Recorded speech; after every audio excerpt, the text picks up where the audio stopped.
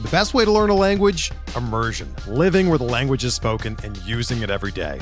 But if that's not in the cards this year, you can still learn a language the second best way, and that's with Babbel. Be a better you in 2024 with Babbel, the science-backed language learning app that actually works. Don't pay hundreds of dollars for private tutors or waste hours on apps that don't really help you speak the language. Babbel's quick 10-minute lessons are handcrafted by over 200 language experts and help you start speaking a new language in as little as 3 weeks. Babbel's designed by real people for real conversations, and their tips and tools are approachable, accessible, rooted in real-life situations, and delivered with conversation-based teaching, so you're ready to practice what you've learned in the real world. Here's a special limited-time deal for our listeners. Right now, get up to 60% off your Babbel subscription at babbel.com/Blue Wire. That's 60% off at babbel.com/Blue Wire, spelled BABBEL.com/Blue Wire. Rules and restrictions apply.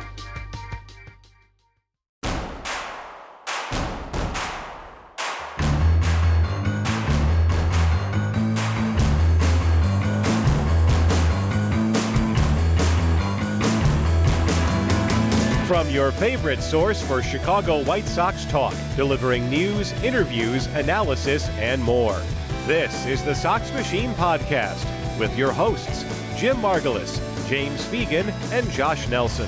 Thanks, Rob, and welcome to a new Sox Machine Live. I'm your host, Josh Nelson, joined by the managing editor of SoxMachine.com, Jim Margulis, and of course, our new addition that we were very excited to announce on Monday, and it's felt like he's been here already a month, Jim, James Fegan. Gentlemen, welcome. On this episode of Sox Machine Live, we'll be talking about the South Loop Stadium renderings, and every single day it seems like there's new information. We just got new information from the Chicago Sun-Times about the project 5 minutes before we started streaming, so we'll talk about that towards the end of the show. Both Baseball Prospectus and Fangraphs released their 2024 projections when it comes to the standings. So how do those look like for the Chicago White Sox? But first, we have news from the White Sox themselves. They have invited 25 now. I think James has been able to confirm 26 players. Who is getting invited to spring training camp, the 2024 edition? So a handful of pitchers here: Justin Anderson, Joe Barlow, Jake Cousins, Chad Kuhl, Jake Wordford, catcher Chucky Robinson, and guess who's back? It's Danny Mendick. I didn't give you guys time to guess. I'm sorry about that. Former Chicago Cubs great Rafael Ortega, Mark Payton still around, and of course Brett Phillips and Kevin Pillar. Those are the guys on the minor league contracts. And James, you were able to confirm before the show with us via text message, and MLB Trade Rumors also posted this as well, that Jesse Chavez is going to be joining as far as the guys at spring training camp. And on at the top of those minor league signings, you do have the other invitees that the White Sox will be bringing on from the non-40 man. So there's a lot of people are asking, hey, where's Colson Montgomery? Where's Brian Ramos on the 40 man roster? They will be there in Glendale. Jim, I know you always get excited when it comes to the non-roster invitees. So I'll start with you. Out of all the players that the White Sox are to be inviting, who's the most interesting to you? I would say now that they acquired 2 outfielders to battle for right field and are credible right fielders, and you don't have to try to torture a functional platoon out of Brett Phillips and Rafael Ortega or Mark Payton. Kevin Pillar, I'm taking him for granted, taking him as a given, I should say. I don't know if that's accurate, but usually when you get above $2 million for a minor league deal, it tends to be a given unless something terrible happens during spring training.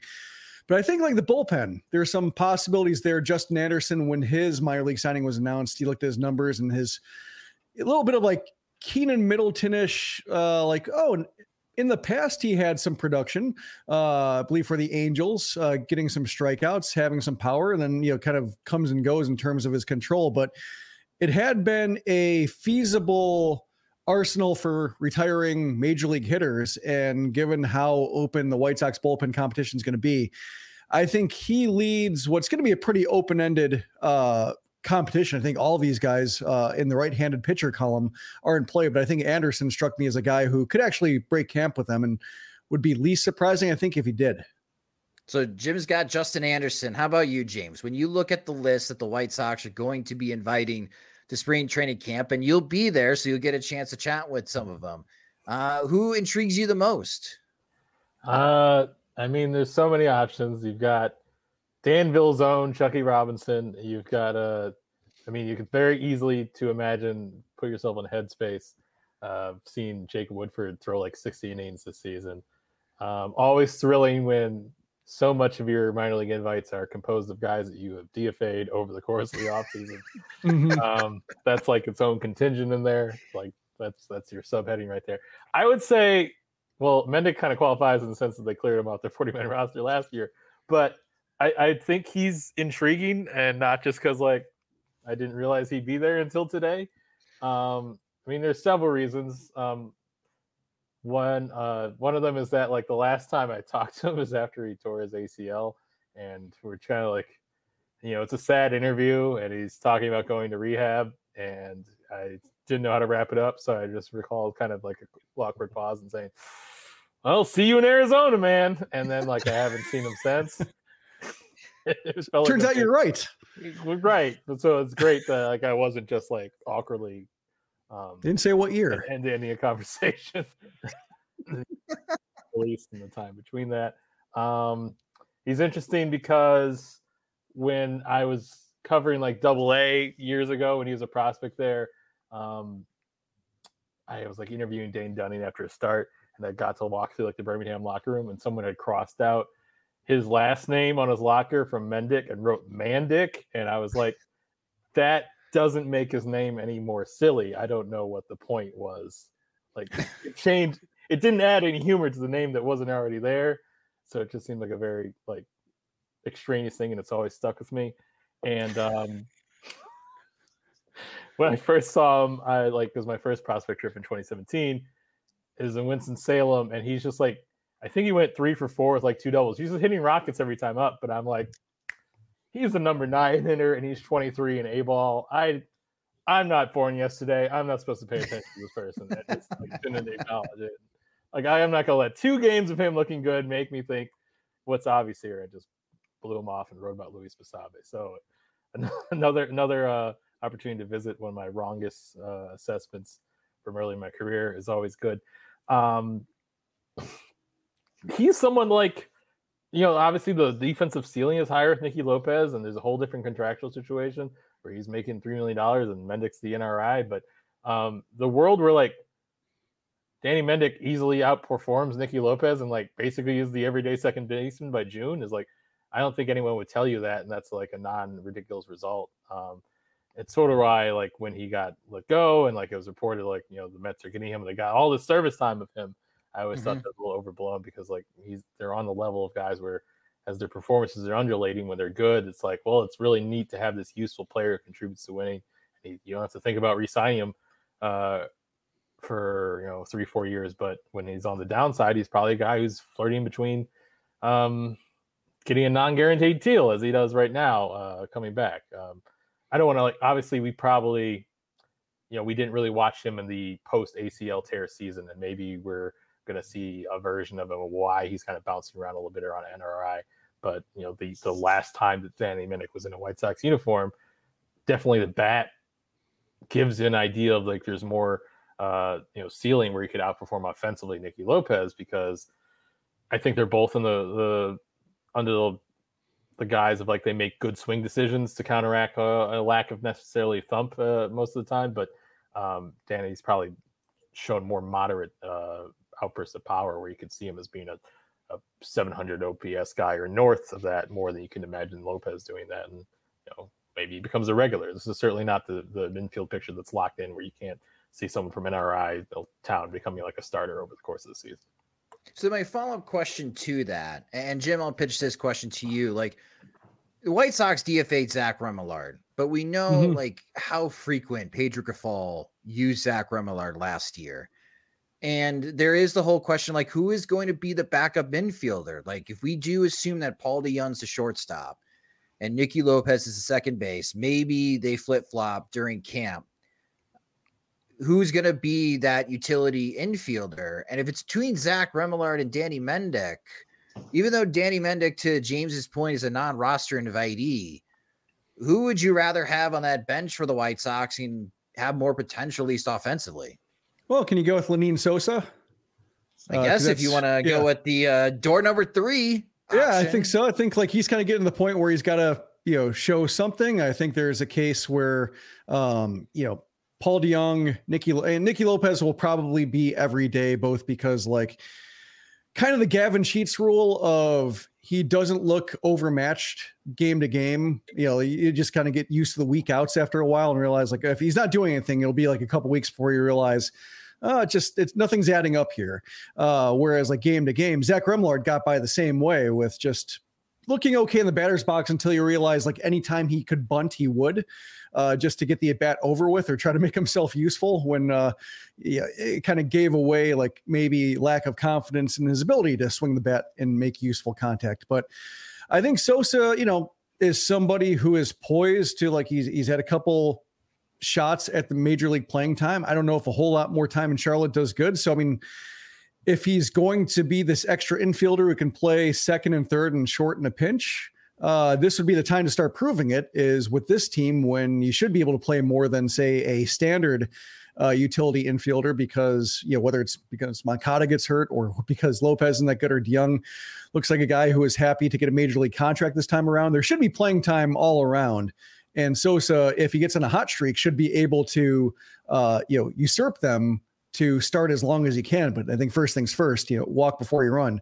Just has to like string together a series, which has been somewhat elusive for him.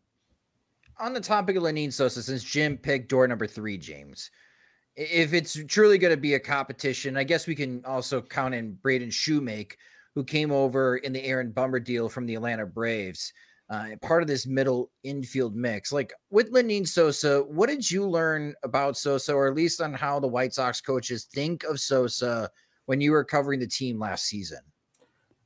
His defensive gaffes probably produced the most visible frustration of, I mean, that's also another wide category from last season. But I would say like in terms of like post-game, clearly unhappy Pedro or maybe more demonstrations of somebody who was making, poor quick minute decisions rather than like, showing just like a physical inability to play the position type of gaffes that, tend to stick with managers' craw a bit more.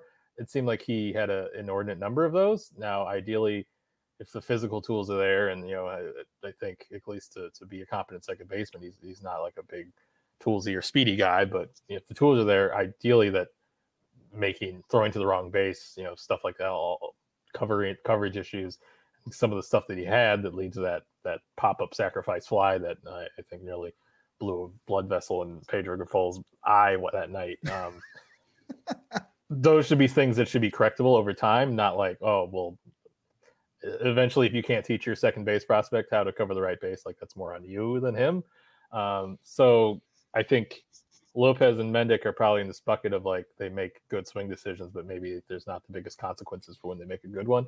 Whereas Lenyn Sosa has like a demonstrated ability across his minor league career, and at least some moments in the majors where you can see he can really impact the ball. But if you just need to kind of rein in the excessive chase that was very excessive at times, but flashed enough discipline in the minors that you would think it would translate at some point. So the player that, again, wasn't posted here, that's going to be on my list and most interesting is reliever Jesse Chavez. And the reason is he's 40 years old, and I need someone on this White Sox roster who's older than me. This is a me thing.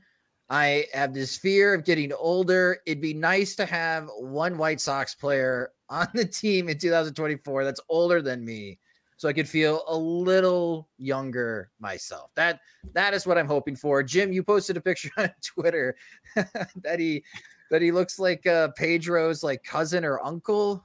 Cool. No, brother. no, that was Beef Loaf. Like yeah. Beef Loaf's like Jesse Chavez looks like the Tio that hands you beers at the party. That's right. Yeah, no, Jesse Chavez looks like he's hip, he's cool, he's 45.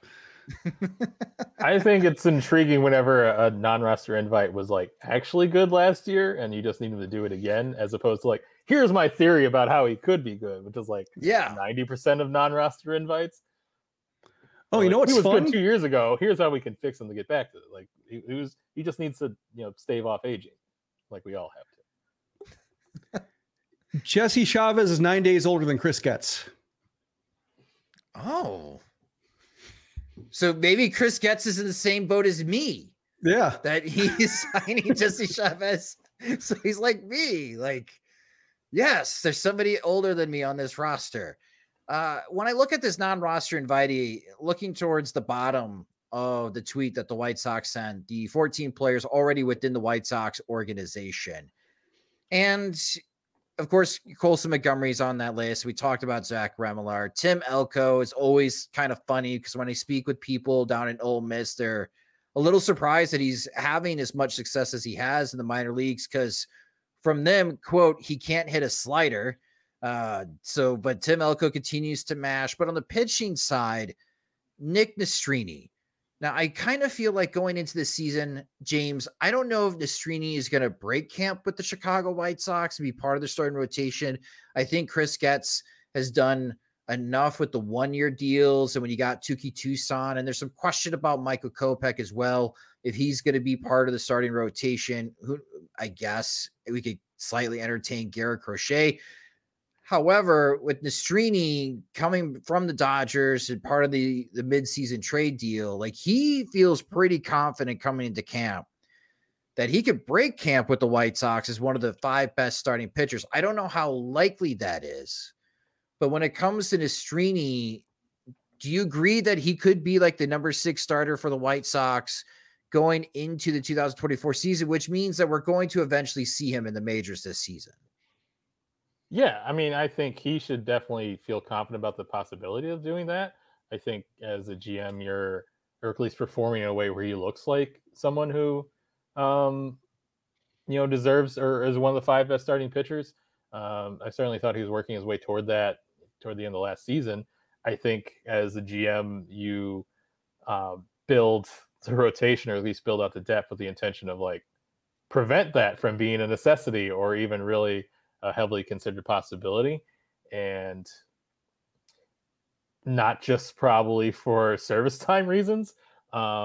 He's probably, I think we should probably scale back the level of player that, we really worry about, like, making sure we have him in 2032 type of a situation. I think Nastrini can get there where you're a guy that you worry about service time, but I don't necessarily think that should be like a given now. It's it's still a question whether he ends up in the bullpen or not, which really changes like the question of that really quickly. But yeah, I think in terms of guys who's mixing overall ceiling and readiness, that he should be the someone who's if not really genuinely getting a real shot to be that 5th starter, someone who's trying to establish himself in the opening months as like the first guy called up and someone who can stick in the rotation long term, because it's not a group that should be too hard to crack, via performance or, the just general injury rate of starting pitchers.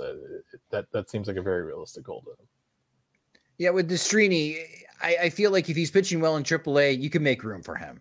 He's not blocked on the White Sox roster, especially with all the 1-year deals that they have signed, giving guys like Chris Flexen a 2nd or maybe 3rd opportunity to stick in the major league. So Nastrini interests me because if he does throw well in Arizona, he could be someone that gains a lot of hype that we focus on in April and May, Jim, checking in with the minor league recaps when he starts and wondering if we're going to have this conversation maybe by Memorial Day weekend of like, okay, pitcher X for the White Sox is awful. Their ERA is above 6. Should the White Sox DFA this pitcher and bring up Nastrini? Like I kind of have that feeling about him going into this season.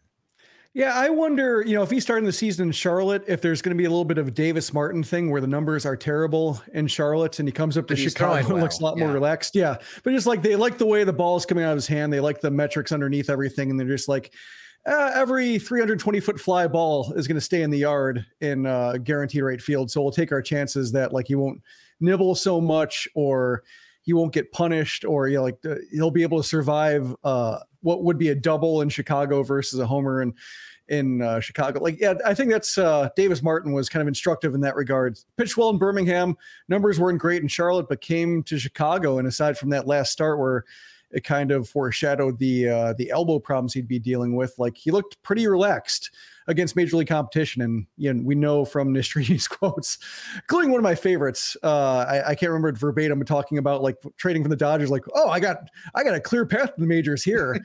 That wrong. Yeah. That was his introductory Zoom. Yeah. So, yeah, you always got confidence. So the numbers aren't great. If he's got a 5.50 ERA or something like that in Charlotte, I imagine he still could get the call up, just because, if he's throwing strikes or throwing enough of them and they like his velocity and like everything else, they still might give him a shot just to test that Davis Martin theory. We're driven by the search for better. But when it comes to hiring, the best way to search for a candidate isn't to search at all. Don't search, match with Indeed. Indeed is your matching and hiring platform with over 350 million global monthly visitors, according to Indeed data, and a matching engine that helps you find quality candidates fast. Ditch the busy work. Use Indeed for scheduling, screening, and messaging so you can connect with candidates faster. Leveraging over 140 million qualifications and preferences every day, Indeed's matching engine is constantly learning from your preferences, so the more you use Indeed, the better it gets. Join more than 3.5 million businesses worldwide that use Indeed to hire great talent fast. And listeners of this show will get a $75 sponsored job credit to get your jobs more visibility at Indeed.com/Blue Wire. Just go to Indeed.com/Blue Wire right now and support our show by saying that you heard about Indeed on this podcast. That's Indeed.com/Blue Wire. Terms and conditions apply. Need to hire? You need Indeed. When you need mealtime inspiration, it's worth shopping Kroger, where you'll find over 30,000 mouth-watering choices that excite your inner foodie. And no matter what tasty choice you make, you'll enjoy our everyday low prices, plus extra ways to save, like digital coupons worth over $600 each week. You can also save up to $1 off per gallon at the pump with fuel points. More savings and more inspiring flavors make shopping Kroger worth it every time. Kroger, fresh for everyone. Fuel restrictions apply. All right, so let's move over to our next topic, and that's the 2024 MLB standings projections. Our friends over at Baseball Prospectus, we'll start with them with PECOTA. That was released. This always gets people riled up because I would like the general public to understand that using their depth chart model over at Baseball Prospectus, they simulate the 2024 season 1,000 times.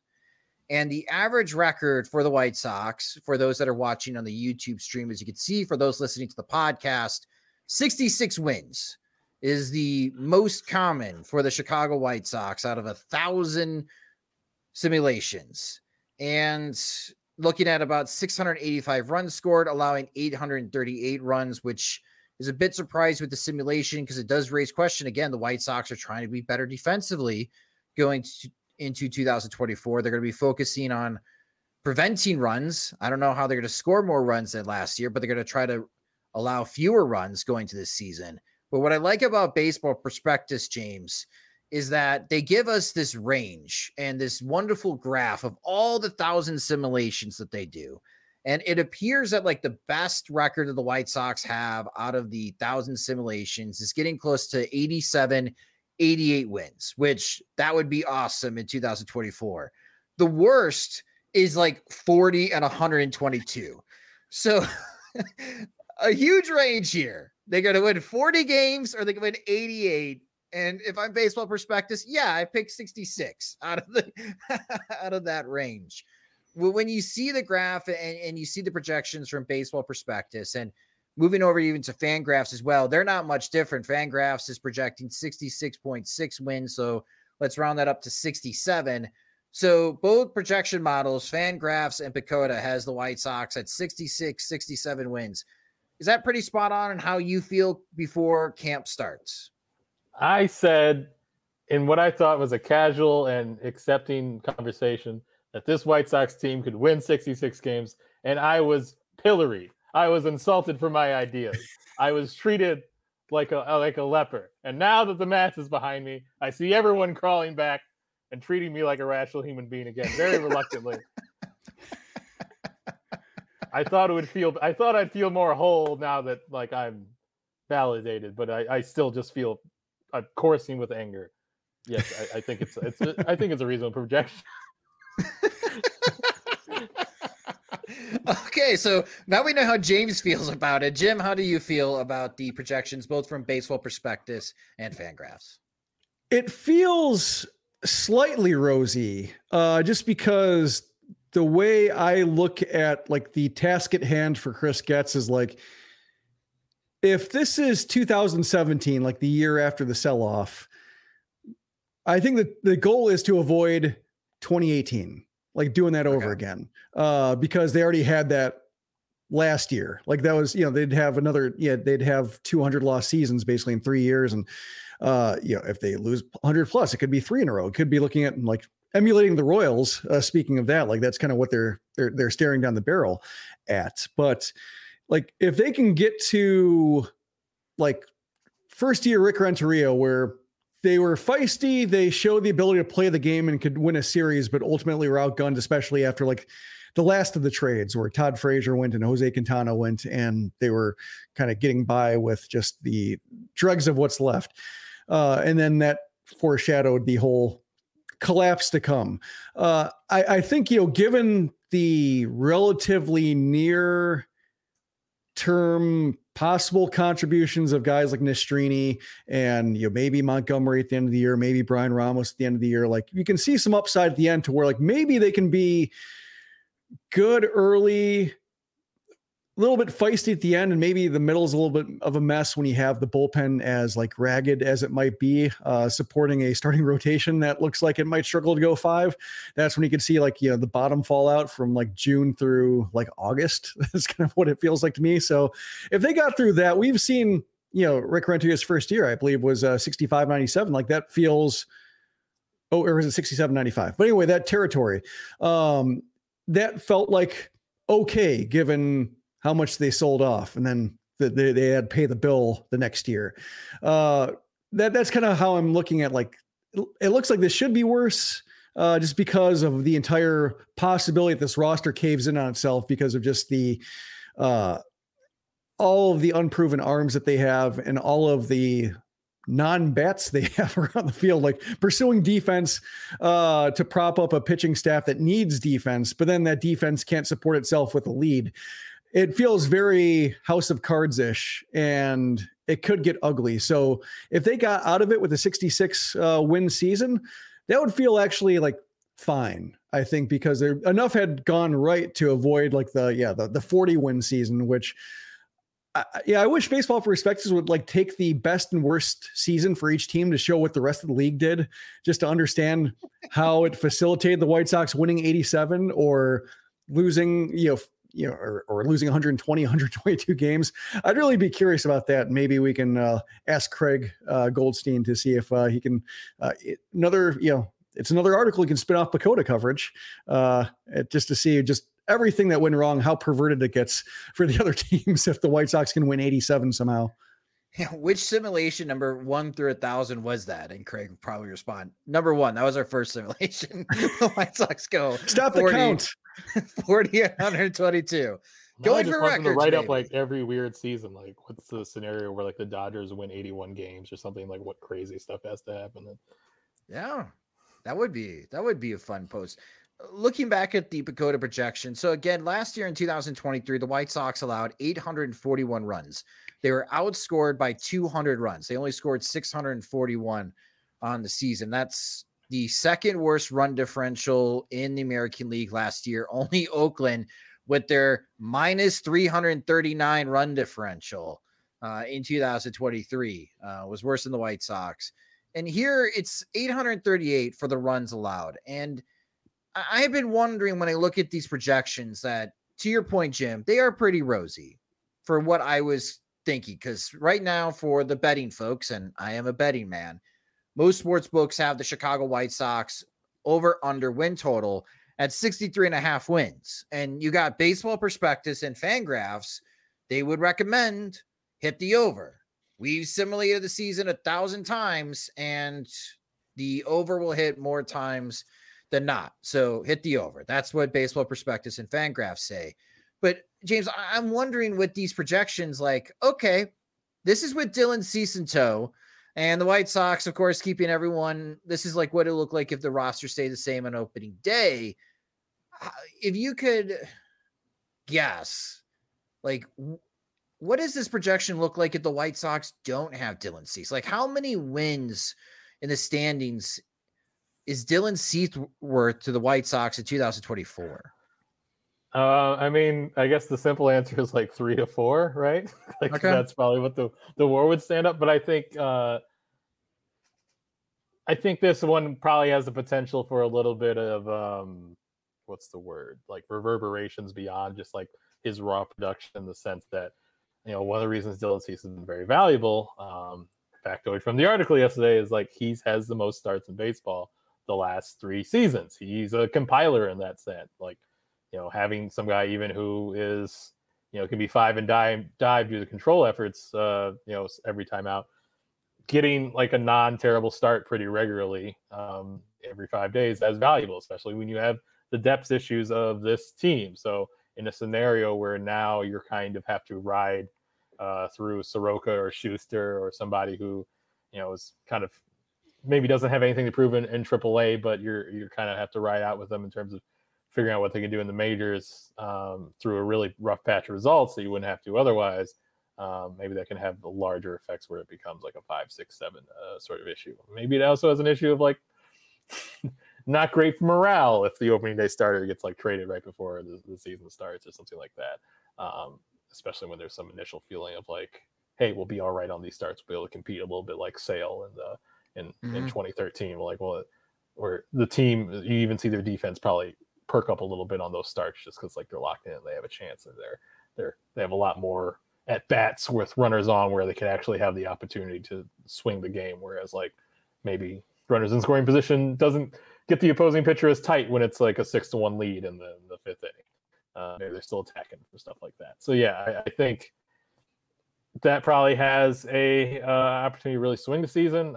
With covering the 2017 team, I just looked it up because right after they traded Jose Quintana, they had lost the game before the All-Star break, where Kyle Freeland almost no-hit them, but then they lost 8 more in a row. I was there. Right. You could see like that trade deadline really kind of take that team apart in terms of like figuring out how they constructed for a little bit. If only because like they excavated their bullpen like any selling team does at that point. And, along with losing your most reliable innings starting pitcher, create a lot more pitching chaos where if they fell behind, the guys they'd have to throw out would turn close games into blowouts really quickly and take them out of it. So yeah, there could be a larger effect. I think as much as like this lineup doesn't excite us, the last 2 years of White Sox baseball have been some of the worst offenses in the league at the time. So I think the overriding logic was you had a team that sacrificed defense to try to squeeze more bats in and then couldn't hit anyway. And now you're just like, well, we'll stay the not hitting part, but now we'll actually not sacrifice defense for it. Yeah, the offense can't perform. Well, I guess they could perform worse than they did last year, Jim. But I'm not expecting a big rebound offensively from the White Sox if they are going to surprise me. Because right now I would say, like my head says, take the under. Because last year after the trade deadline, what we saw from the White Sox was an 18-37 team. And if I don't think they're going to be better offensively, and if they're a little bit better defensively, I hope it's a lot better defensively. I mean, you're on pace to win between 55 and 60 games. Like, that's why I would say take the under. Like, I'm like maybe it's preparation. I'm preparing myself, Jim, to witness the worst win-loss season in my lifetime for the Chicago White Sox and one of the worst in franchise history.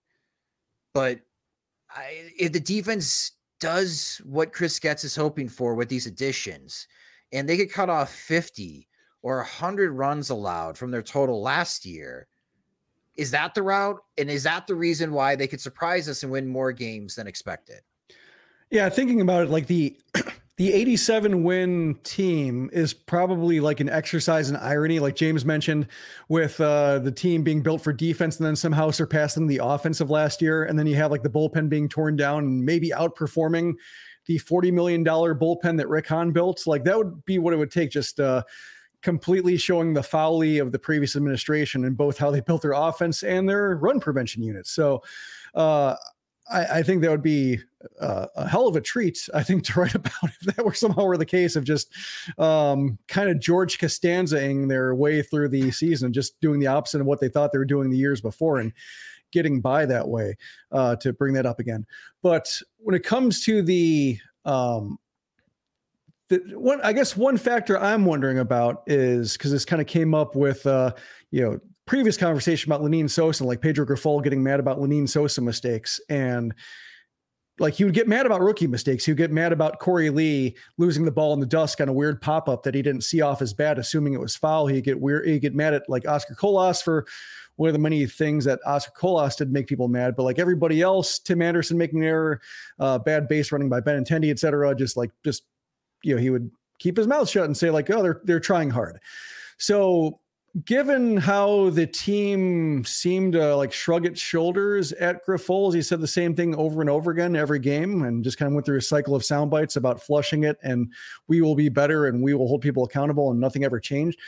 Like another year of it, I wonder, maybe it's a younger roster or maybe a more, either a younger roster or more desperate roster to where like, nobody can afford to get on the manager's bad side. So maybe he has more leverage to put his stamp on the team. But if it carries over from last year and just like they're tuning him out in April again, I wonder how that affects the win-loss record, and just that everybody's kind of playing for themselves.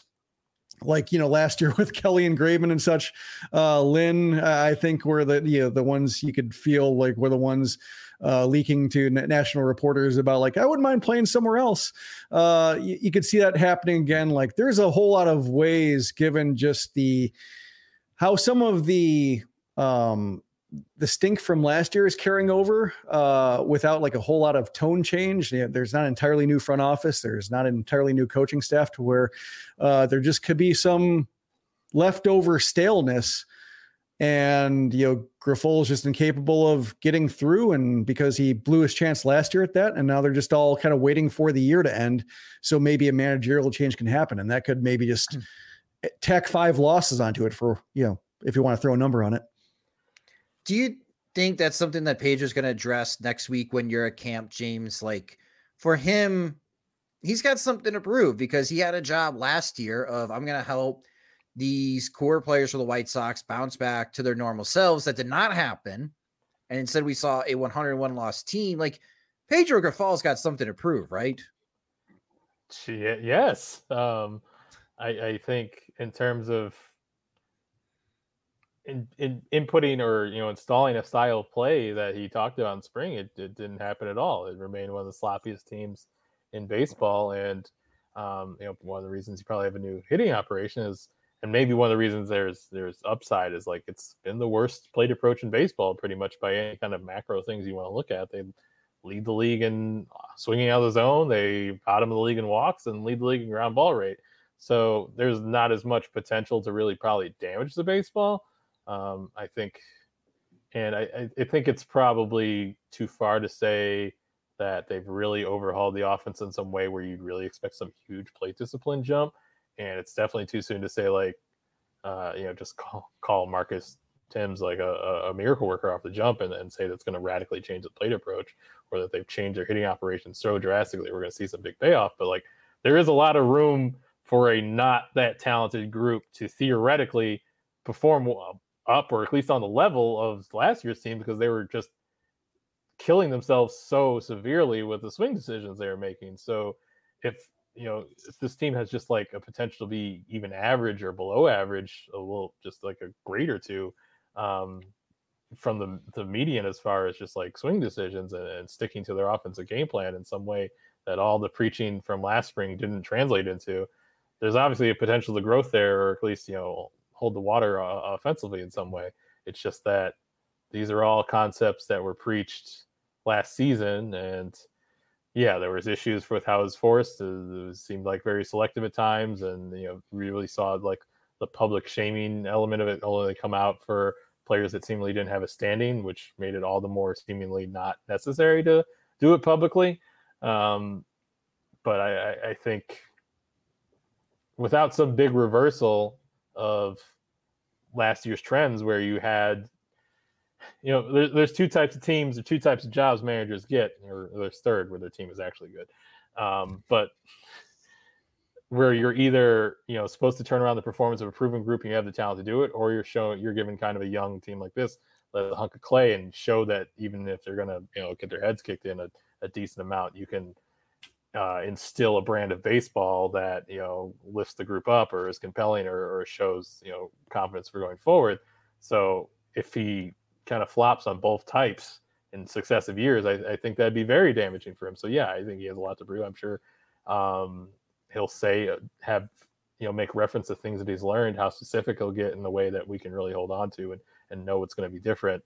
I think I doubt it'll be very specific. And if so, I think we'd all be like, all right, let's see how they actually play. Because last spring seemed really good and really crisp and really organized too, if a little vague. And we didn't get proof of concept. Yeah, I like one of my favorite quotes. One of my favorite quotes in one of your stories I keep coming back to is Mike Tozar saying, "Our preparation will be elite."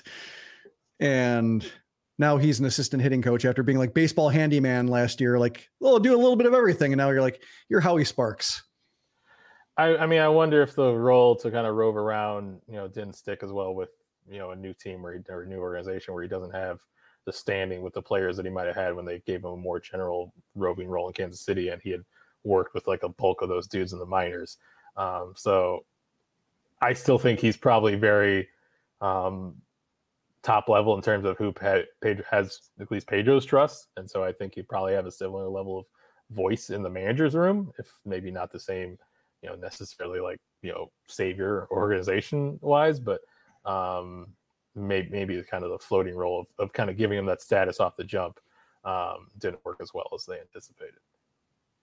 Well, let's move over to the most talked about topic. It's not the MLB standings, and unfortunately, it's not about the non-roster invitees, but instead it is the new South Loop renderings that Related Midwest has put out, and we have them on soxmachine.com for those listening to the podcast. Those watching the YouTube stream, you can see them on your screen and what Related Midwest has designed. And thanks to timestamps, they had some of these designs in mid-January, which lines up with the timeline that they were meeting with local aldermen. They met with the mayor's office to get their feedback about their idea, what they want to do in the South Loop for the Chicago White Sox. As the stadium renderings, Jim, they remind me a lot of Petco Park out in San Diego, especially with like the backdrop. And I wouldn't mind that. Like if the next White Sox stadium was like Petco Park, that would be pretty cool, which of course is one of the inner city stadiums in Major League Baseball. Built in the 2000s, I think, what was it, 2007 that Petco was built. But there's also some nice images from Related Midwest and what it looks like looking from west to east towards the lake and how a new White Sox stadium would fit on this parcel of land. But I got a business opportunity for you, Jim, for Sox Machine. This is what we're going to do. We are going to find an open lot, buy this development, and we're going to turn it into a parking lot. Because I think we got a chance to make some serious coin. And you know what? Legal or not, doesn't matter. We're going to promote tailgating. So that way we get charged like $40 a game. So that'll be undercutting whatever parking would be underneath this new stadium. And people would be thrilled with us because they could still tailgate at the new stadium. I think this is like $100,000 a year. Not $1 million, but we can make six figures.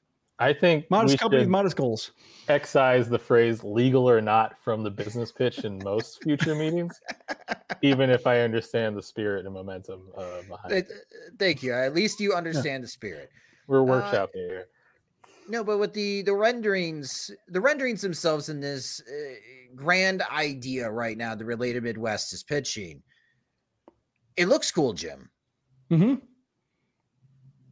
did you have as far as any thoughts on like the stadium designs, and what did you like? What you don't like? Because I know that there's been some clamoring for some nostalgia of like, can you incorporate some old Comiskey into a new stadium design? It struck me as like Petco, like you said, like half Petco, half Target Field.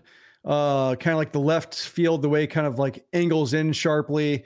The city backdrop remind me a little bit of Target Field. Also, that's another stadium that does not have a whole lot of parking, or at least is not very parking forward. A lot of light rail going there. So like when you're approaching the stadium from various angles, you're not surrounded by lots and lots and lots. They're small lots, pay lots, but a lot of different ways and neighborhoods to get there. So it had that vibe as well, which I enjoyed. Like, I think the renderings themselves, I think it's more of like a use of the land, because I don't think Related Midwest would be the ones drawing up the ballpark. I think that would be like HOK or Populous, whatever. I forget if HOK is like a arm of Populous or vice versa, but like they're pretty much the only company that designs ballparks.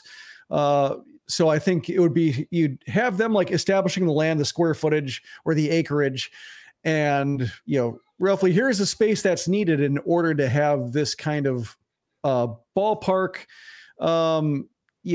major league standards, outfield, clubhouses, luxury suites, etc.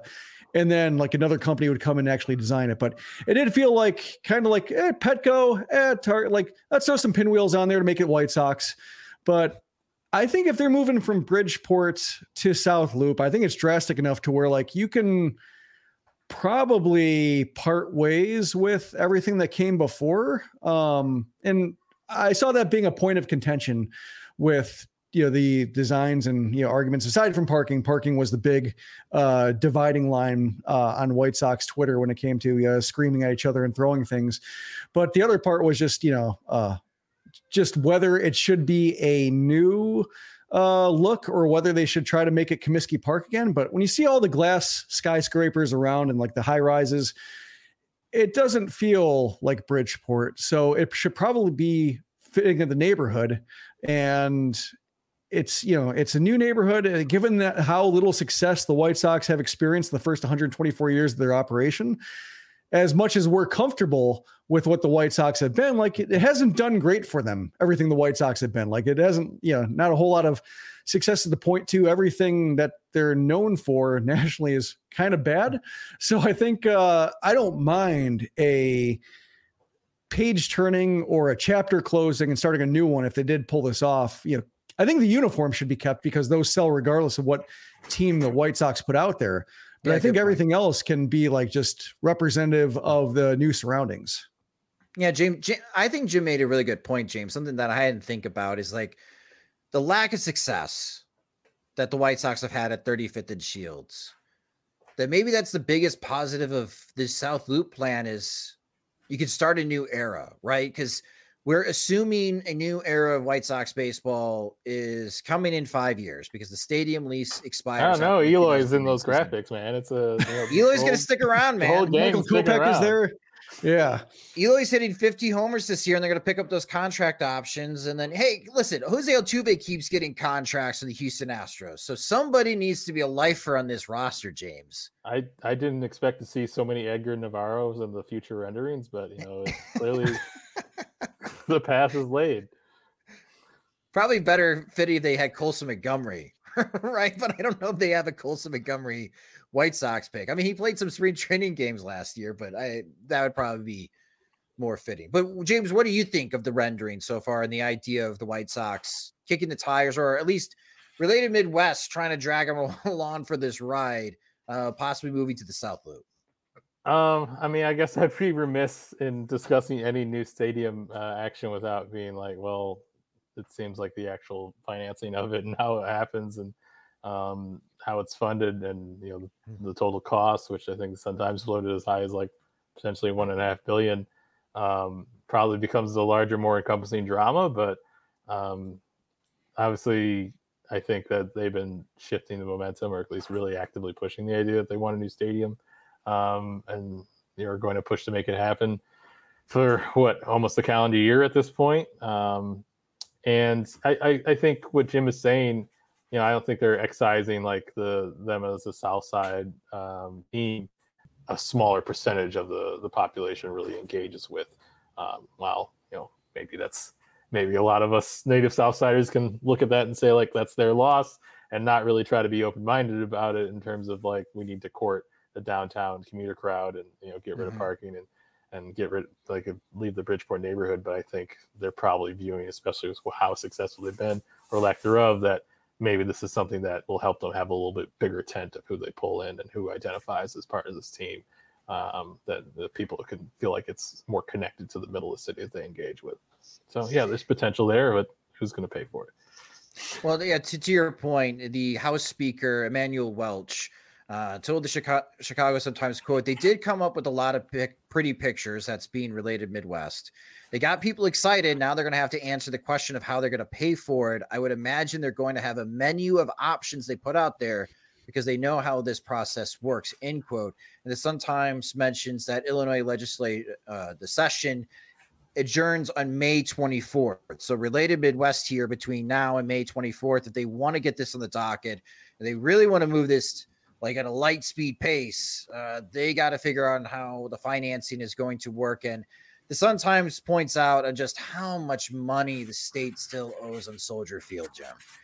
$589.1 million is still owed on Soldier Field, and those bonds will not retire into 2032. And I wonder on a political point, if like the White Sox or related Midwest trying to make this pitch, it's like the government saying, well, if we say yes to you, then we have to say yes to the Bears, in which they want or pitching a stadium idea back on the lakefront. So that would be pretty intriguing conversation. But related Midwest also had ideas for Bridgeport.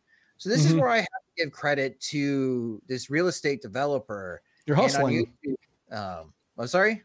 They're hustling. They are hustling. Yeah. I mean, there is a way of saying, hey, Bridgeport, we're thinking of you too. So we came up with some designs just in case if you want to sell the parking lots to us, we could also develop the area around Guarantee Ray Field. And in their mock-ups, they are remodeling Guarantee Ray Field, what it looks like to be a soccer stadium, maybe one for the Chicago Fire, the Chicago Red Stars for both the men's and women's side.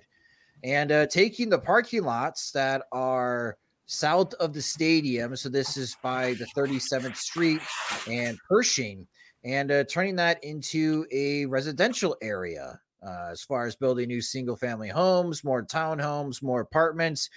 For those that are familiar with the Donovan Park area of Bridgeport now, there are a lot of single-family homes and townhouses as well. A lot of that new development since 2016. So, yeah, like to your point, related Midwest is hustling here, and the White Sox have found a partner, Jim, that is doing the grunt of the work. And I think that's the biggest story here. We really haven't heard from the Chicago White Sox about this possibility.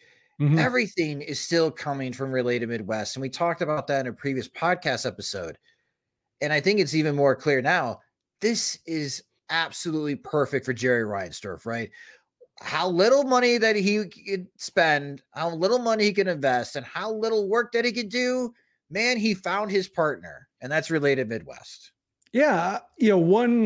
I guess maybe the reason why I'm not hung up on who's paying for it or, who's paying for what is one, I'm not Illinois taxpayer. There's that, but also, the White Sox haven't, like, as you mentioned, been doing any of the talking. They're not driving any demands. They're not like doing any John Fisher plays with Oakland, Las Vegas and trying to keeps getting worse. They're not sticking their necks out there. So it's like, I guess my jurisdiction is writing about the White Sox and following them is like, if they're going along for the ride on like a real estate scheme, kind of where it's just like, hey, if you want to like live in this house that we're going to buy and we're going to like establish residency there, but you don't have to pay rent. You just have to live there and accept the mail. Like that's kind of what it feels like the White Sox are doing. Just like, well, they're not going to be the ones, like owning the lease. So they're not going to be legally in trouble if some of this falls apart. So like right now they haven't been liable, it seems, for anything being floated out there. They're happy to be associated with it. They're happy to see, I think, after the last time they went through it in the 80s with, using St. Petersburg as leverage and all the bad will that generated. And then like also South Loop was in play, briefly there with Harold Washington during his tenure, like where, maybe there was a case of Reinsdorf thinking like, maybe we should have pushed harder for that, or maybe we should have done more to make that happen. Here's an opportunity for that experiment to play out again. Turns out that, casino wasn't built there and everything else has fallen apart. So sure, I will make myself available to it. I'm not going to put any of my money towards it or pledge any money towards it until I absolutely have to, and maybe not even then. But right now, he has not been required to speak. The White Sox haven't been required to speak, aside from saying, yeah, we're interested or we're open to ideas. And so like until it gets that point, I don't think you can fault them for going along for the ride. They're not, until they start making promises or until they start making demands or start using like saying guaranteed rate field is crumbling and they, they cannot afford to, host a major league franchise there any longer. Then you can roll your eyes and say, where are you going to go? But I think at this point, sure, go along with Related Midwest's scheme because it's not costing them anything. They still have their home for as long as they have it. Like it's not like the Bears where they're kind of like dangling, cutting their lease and buying land and then going. So I mean, like they have not done anything to jeopardize their own position. They're just seeing if this goes anywhere. It's kind of like almost like a fling in a way. Just it's kind of interesting. Wasn't expecting this. I got nothing better to do for the next 2 years, before it really gets serious when it comes to a stadium. So yeah, maybe this turns into something. Yeah. A reminder, because I went down the rabbit hole to get like more details and educate myself. In the last annual report that the Illinois Sports Facility Authority posted was after the 2022 year. The White Sox still have about $42.5 million of the bond that they got in 2003 to renovate the stadium. If you remember, they did that for the All-Star game, and renovations went into the 2004-2005 season. So a much lower number than what the Chicago Bears and Soldier Field still have to pay for. It's a crazy high number for the Bears. To me, that's a non-starter conversation, but it's the NFL, and they're looking to build an 80,000 seat domed stadium that could promise Super Bowls and national championships. So we'll see if that entices other politicians in the state. I know I felt validated. I felt validated when I read the Sun-Times article about how much the Bears was still out in the Bears Stadium, because my 8th grade Chicago Metro History Fair project was about the renovation plans and how it cost too much public money. I was nice. A very severe child, and I did not win because I did not have enough colors on my display board. What? That's ridiculous. It was huge blocks of text. It was just very like blogging 1.0. They weren't about it. I wasn't engaging my readers. Yeah. 8th grade James Fegan called this out, man. He knew that this was a problem, and still is a problem. No, it's good to hear from Illinois politicians to maybe kind of pump the brakes, because it has been like moving along pretty quickly. Related Midwest has done a very good job as far as promoting this project and gaining excitement. I think for the most part on Twitter, there's a lot of excitement. For someone that lives in Bridgeport, I would be heartbroken. And I've got a lot of questions of, okay, if the White Sox do move to the South Loop, what are you doing? Because I don't want to live next to an empty stadium with seas of parking lots. It just seems like wasted land in the city of Chicago. But we still got ways to go. And one thing that really did catch my attention when I went down this rabbit hole, like public transportation has been talked a lot about this location. And like Roosevelt, through October 2023, the last report from the CTA had 1.9 million riders boarding the Red Line Roosevelt train. For Sox on 35th, 618,000. So there's like 3 times more foot traffic, at least at the Roosevelt train stop, like actual data, than Sox on 35th. But I had no idea. Like, obviously COVID severely impacted ridership in public transportation across the world, but it has not come anywhere close on Sox 35th, a rebounding pre-COVID levels, where in 2019, for those listening to the podcast, it was almost 1.4 million people took the L at Sox 35th. Through October of 2023, just 618,000. And in 2022, 669,000. Now, I've only lived in Bridgeport since March 2021, but it feels like everyone stopped taking the train and everyone is driving. So again, back to my business plan. We should buy and develop a parking lot. Like, that's what we should do to take care of all the White Sox fans, the season ticket holders, and the other ticket package holders from Bridgeport, Canaryville, back of the yards, McKinley Park, because it's pretty clear on the data. They're not taking the train. They're going to be driving. I was going to go gondola. Gondola. There you go. Get a boat. Yes. I mean, it feels like correlation without necessarily causation. I mean, it could be COVID that's a drop off. It could be the departure of Wellington Castillo, cutting fan interest, possibly like more than in half and in fourths. I think that could be looked into as just as much as you make a good pandemic point. We'll investigate further at soxmachine.com. And what better way of using Patreon resources to do an investigation? How did Wellington Castillo impact Sox on 35th? Science fair board. Science fair board. That's right. Back off. It's got to be in my mother's basement somewhere. I'm going to compete against 8th grade James Fegan, but I'm going to beat you because I'll have more colors. So that's you already gave me the secret.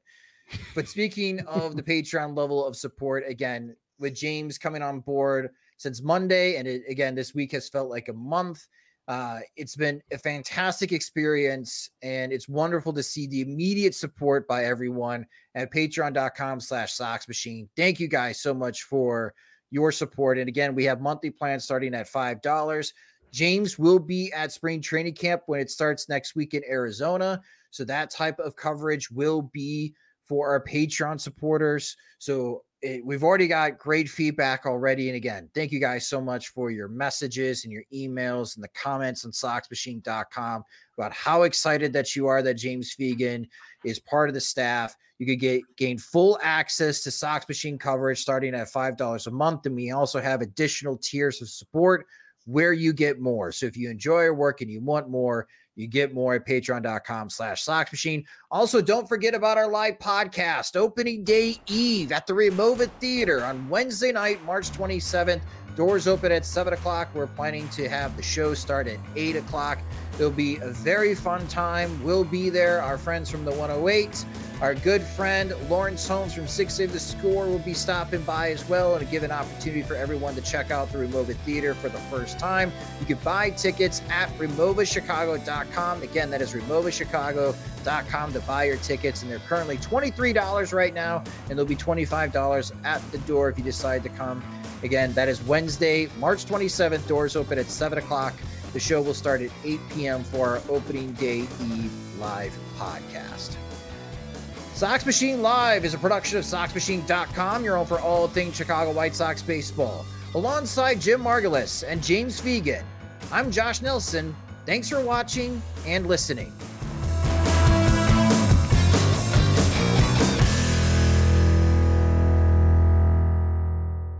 Everyone is talking about magnesium. It's all you hear about. But why? What do we know about magnesium?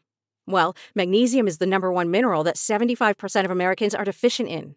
If you are a woman over 35, magnesium will help you rediscover balance, energy, and vitality. Magnesium supports more than 300 enzymatic reactions in your body, including those involved in hormonal balance. From functional medicine doctors to mental well-being and female hormone experts, we all know that magnesium is the one mineral to improve all aspects of well-being and health. But which one? Magnesium Breakthrough from Bioptimizers, the trusted choice recommended by leading experts with 7 best-absorbed forms of magnesium to ensure your body receives the support it needs for overall well-being. Go to bioptimizers.com/balance today and use code BALANCE10 for 10% off. Support your journey to wellness at bioptimizers.com/balance. Magnesium Breakthrough from Bioptimizers, your foundation to optimal health and vitality.